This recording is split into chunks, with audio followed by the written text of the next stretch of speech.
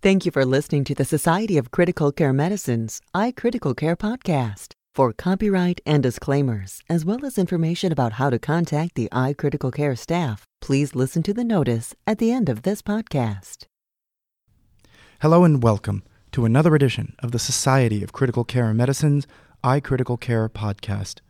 I'm your host, Dr. Richard Savelle. This podcast is being recorded during the 40th Critical Care Congress here in San Diego, California. Our guest today is Dr. Clifford S. Deutschman, MD, FCCM. He's a professor of anesthesiology and critical care medicine at the University of Pennsylvania School of Medicine in Philadelphia. He also serves on the SCCM Executive Committee and is currently the treasurer and will be next year's President-elect of the Society of Critical Care Medicine. It's an exciting opportunity for me, and our focus today is going to be both on his research areas of interest as well as his clinical expertise and, from my perspective, interestingly, his interaction with the Society of Critical Care Medicine. Thank you so much, Cliff, for being here today. My pleasure. I thought I'd begin by letting you tell us a little bit about yourself, your background, how you ended up in medicine, and how did you end up in critical care medicine? Okay. I ended up in medicine by accident.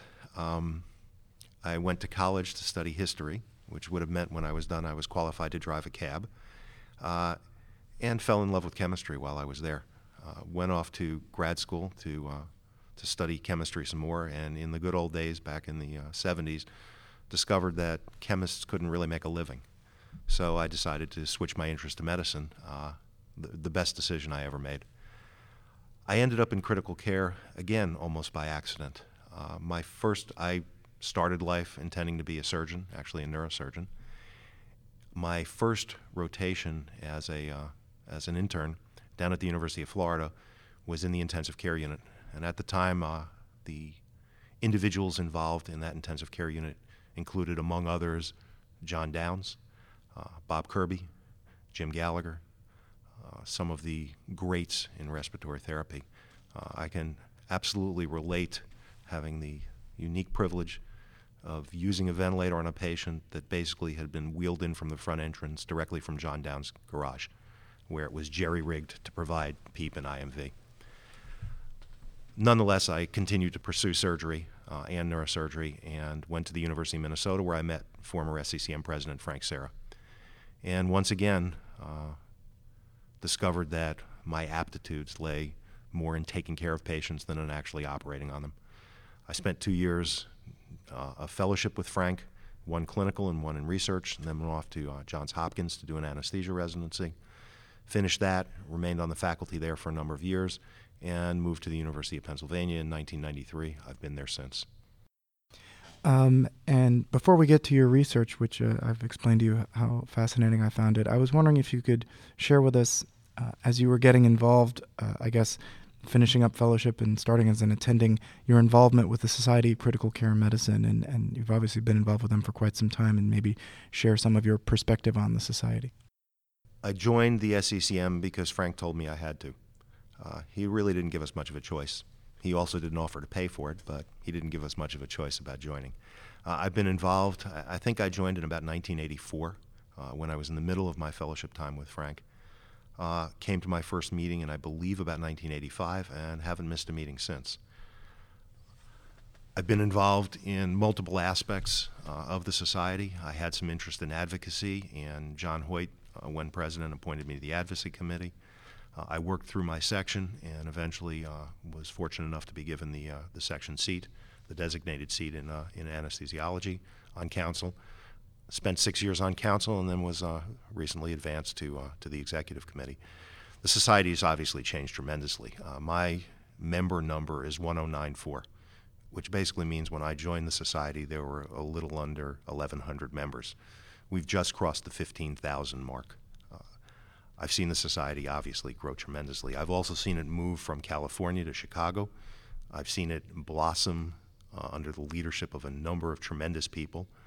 I've seen it truly encompass the notion of multi-professional critical care. The first council meeting I ever went to was presided over by Maureen Harvey, the first non-physician to serve as president of this society, and perhaps the first non-physician to serve as president of any basically physician-dominated society. Beyond that, I have seen the educational programs grown tremendously, and probably the most important thing that I've seen in the society that's changed is a remarkable group of incredibly dedicated staff people. David Martin became our executive director when we moved from California to Chicago. He has assembled an incredible team who are as dedicated to the notion of caring for critically ill and injured patients as any of us are. They take our mission every bit as seriously as we do, and they seem to always be there with an incredible level of enthusiasm helping you get projects done. The nature of what we do has changed.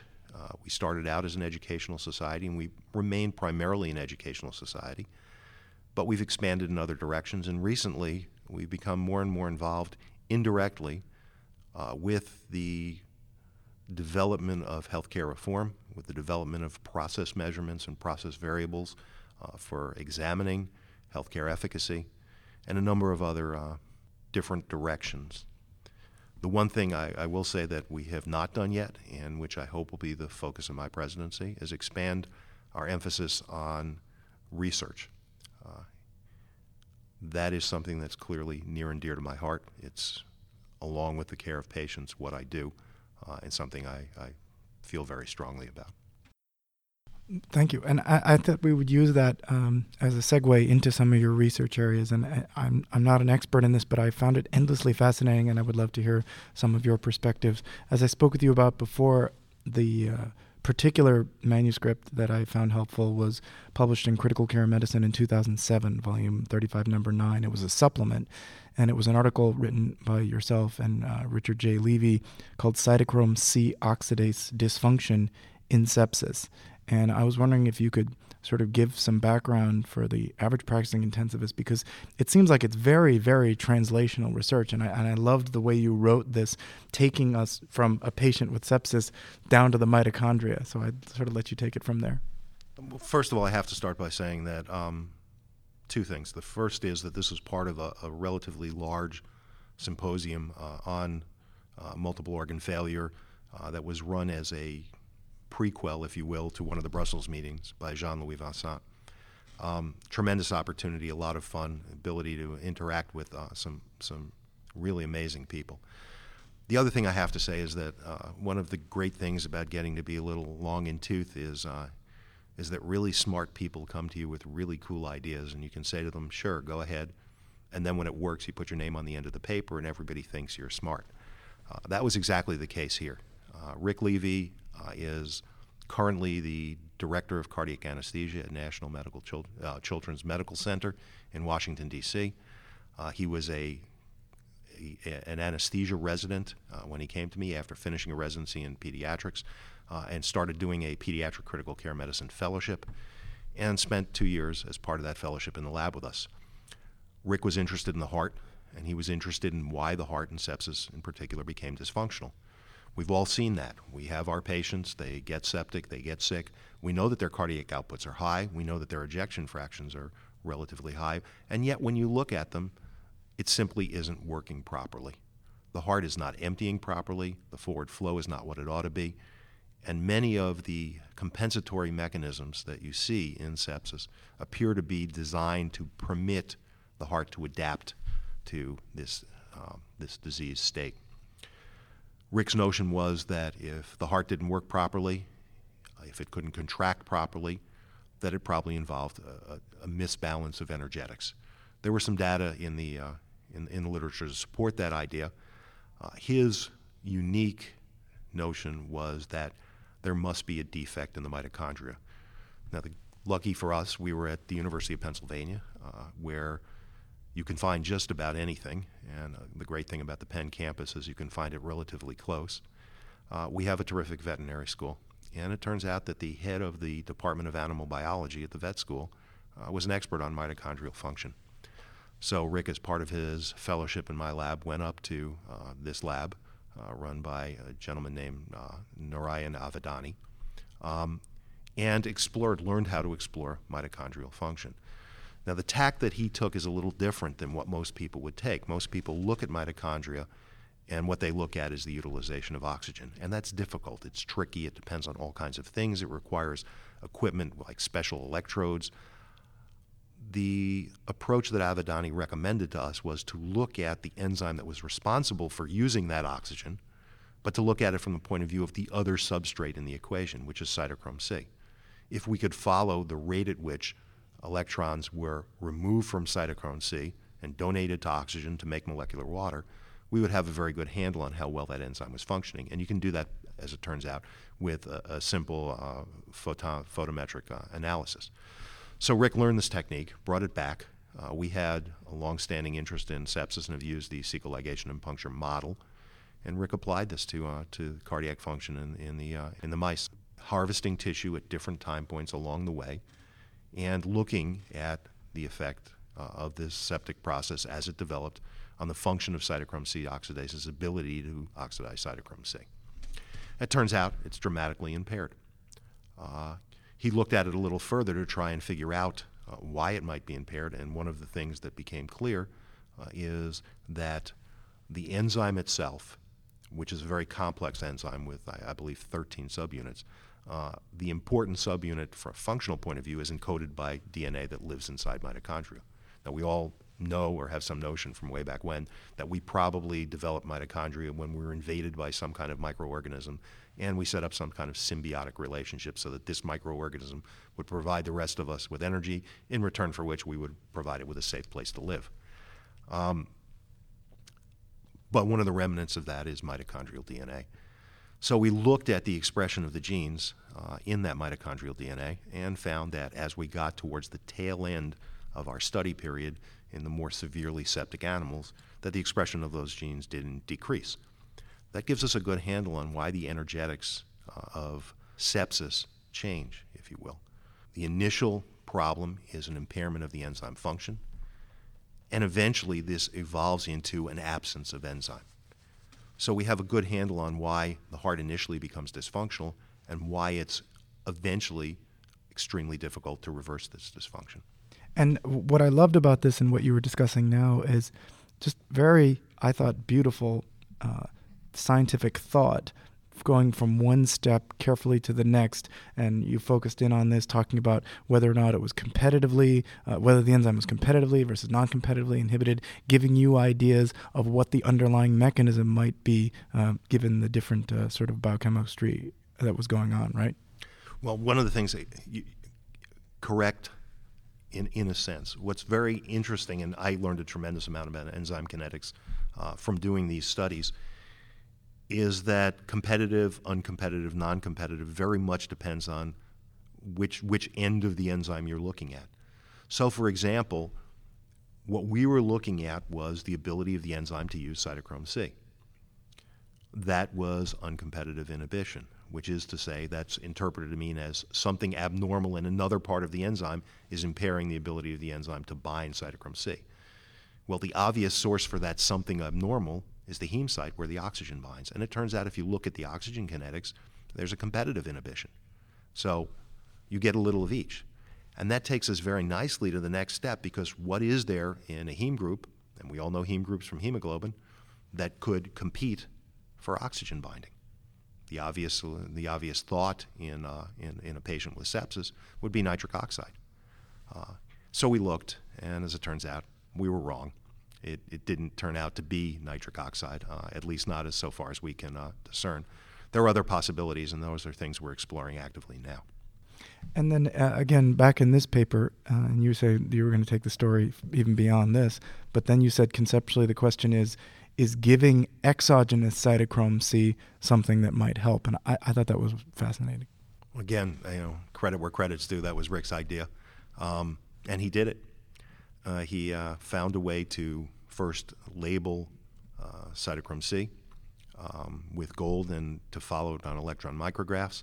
And it turns out we can get cytochrome C into mitochondria from the bloodstream, which has other implications that we can get back to in a second.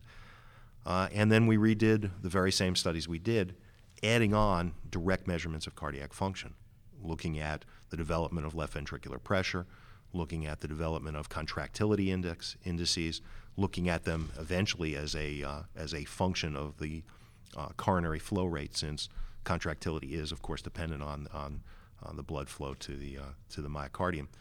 And as it turns out, giving cytochrome C did indeed reverse some of the inhibition that we saw in sepsis.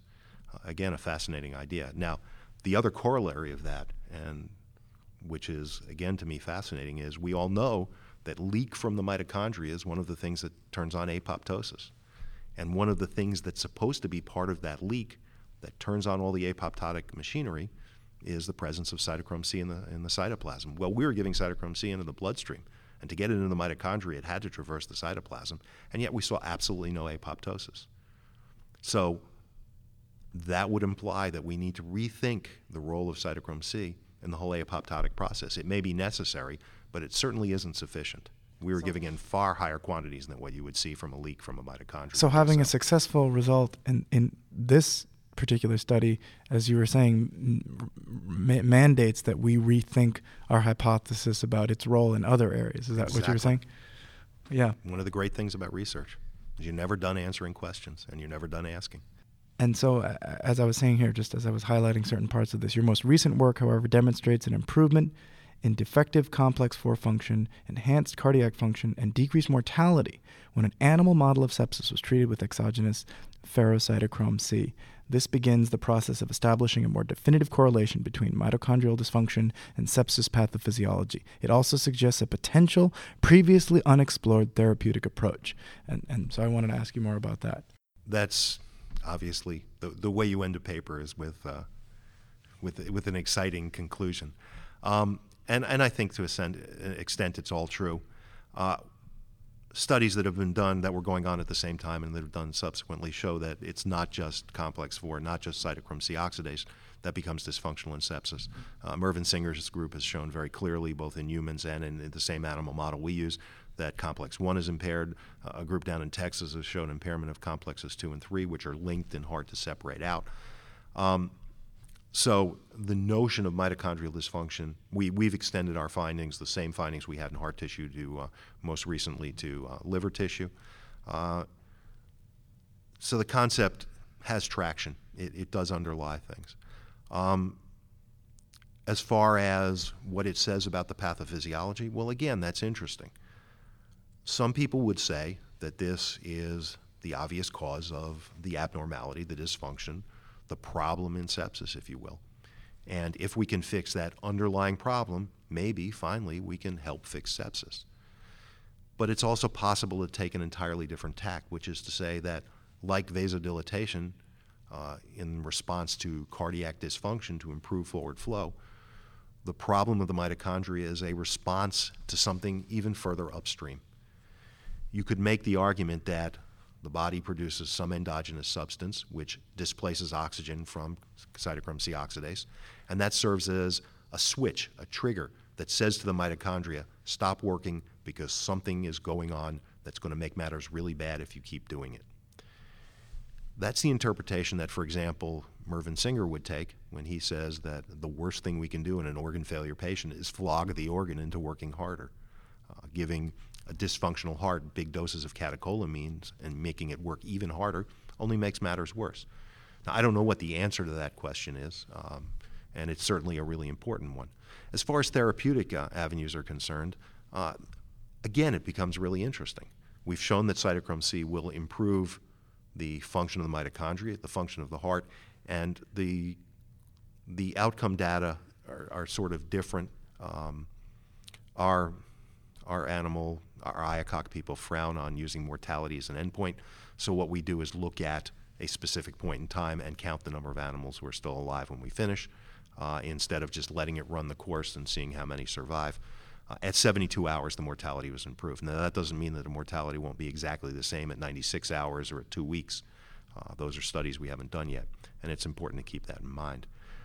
The therapeutic aspects really become fascinating because there are things that we know that will directly stimulate the activity of cytochrome C oxidase. And this was another brilliant connection that Rick Levy made. Someplace he found a paper that suggested that phosphodiesterase inhibitors would improve the function of cytochrome C oxidase. Now, we've all used phosphodiesterase inhibitors clinically, and almost all of us use a big dose of one every day. It's called caffeine, and we get it from Starbucks. So Rick's next move was to take these animals and give them a dose of caffeine that scaled down we changed to a rat model because it was a little easier to use, scaled down for the size of a rat, amounted to the equivalent of about 1.5 cups of coffee a day, which for me is normal intake. And lo and behold, we saw exactly the same sort of results that we saw when we used the cytochrome C itself. Improved mitochondrial function, improved cardiac contractility, and improved 72-hour mortality. Again, a fascinating notion. We're in the process of writing a grant to Starbucks right now, hoping that they'll fund our research from here on in. And the concept there isn't, and again, I was trying to go from the one paper to the next, but I understood if you said we found that the cytochrome C oxidase wasn't functioning, and we thought maybe it wasn't functioning because it didn't have enough substrate, and we're going to give it the substrate, and we seem to get some improvement. But the mechanism of caffeine is different, right? Yes, it's completely different. Okay. And again, that goes back to the argument that maybe the problem that causes the underlying, the initial, the most basic problem in sepsis doesn't lie in the mitochondria or that particular part of the mitochondria itself, but rather this mitochondrial behavior is a response to something that's even worse. Now, I have a theory on how that would work, but that may be for a different time. And we're actually heading towards the end, and I was wondering if you wanted to make any final comments either about your personal research or some final comments on the sort of the future of critical care with all the changes in healthcare and reform and all of that. Sure. First of all, I would advise anybody who has even the slightest inkling to do research. It's great. It keeps you alive. It keeps you interested. It keeps you invigorated. It gives you access to people who want to learn, who are equally interested and invigorating. It allows you to function as a mentor. It's great. And in a lot of ways, involvement in SCCM has been very much the same. Critical care has grown dramatically. It's become a much more difficult specialty to practice. We face all sorts of challenges, major workforce challenges. Being involved in a problem that needs solving is the best possible thing you can do career-wise. And the SCCM, what I find particularly wonderful about this organization, and we all belong to multiple organizations, is that in the SCCM you can actually get stuff done. It's great. I've been speaking today with Dr. Clifford S. Deutschman, MS, MD, FCCM.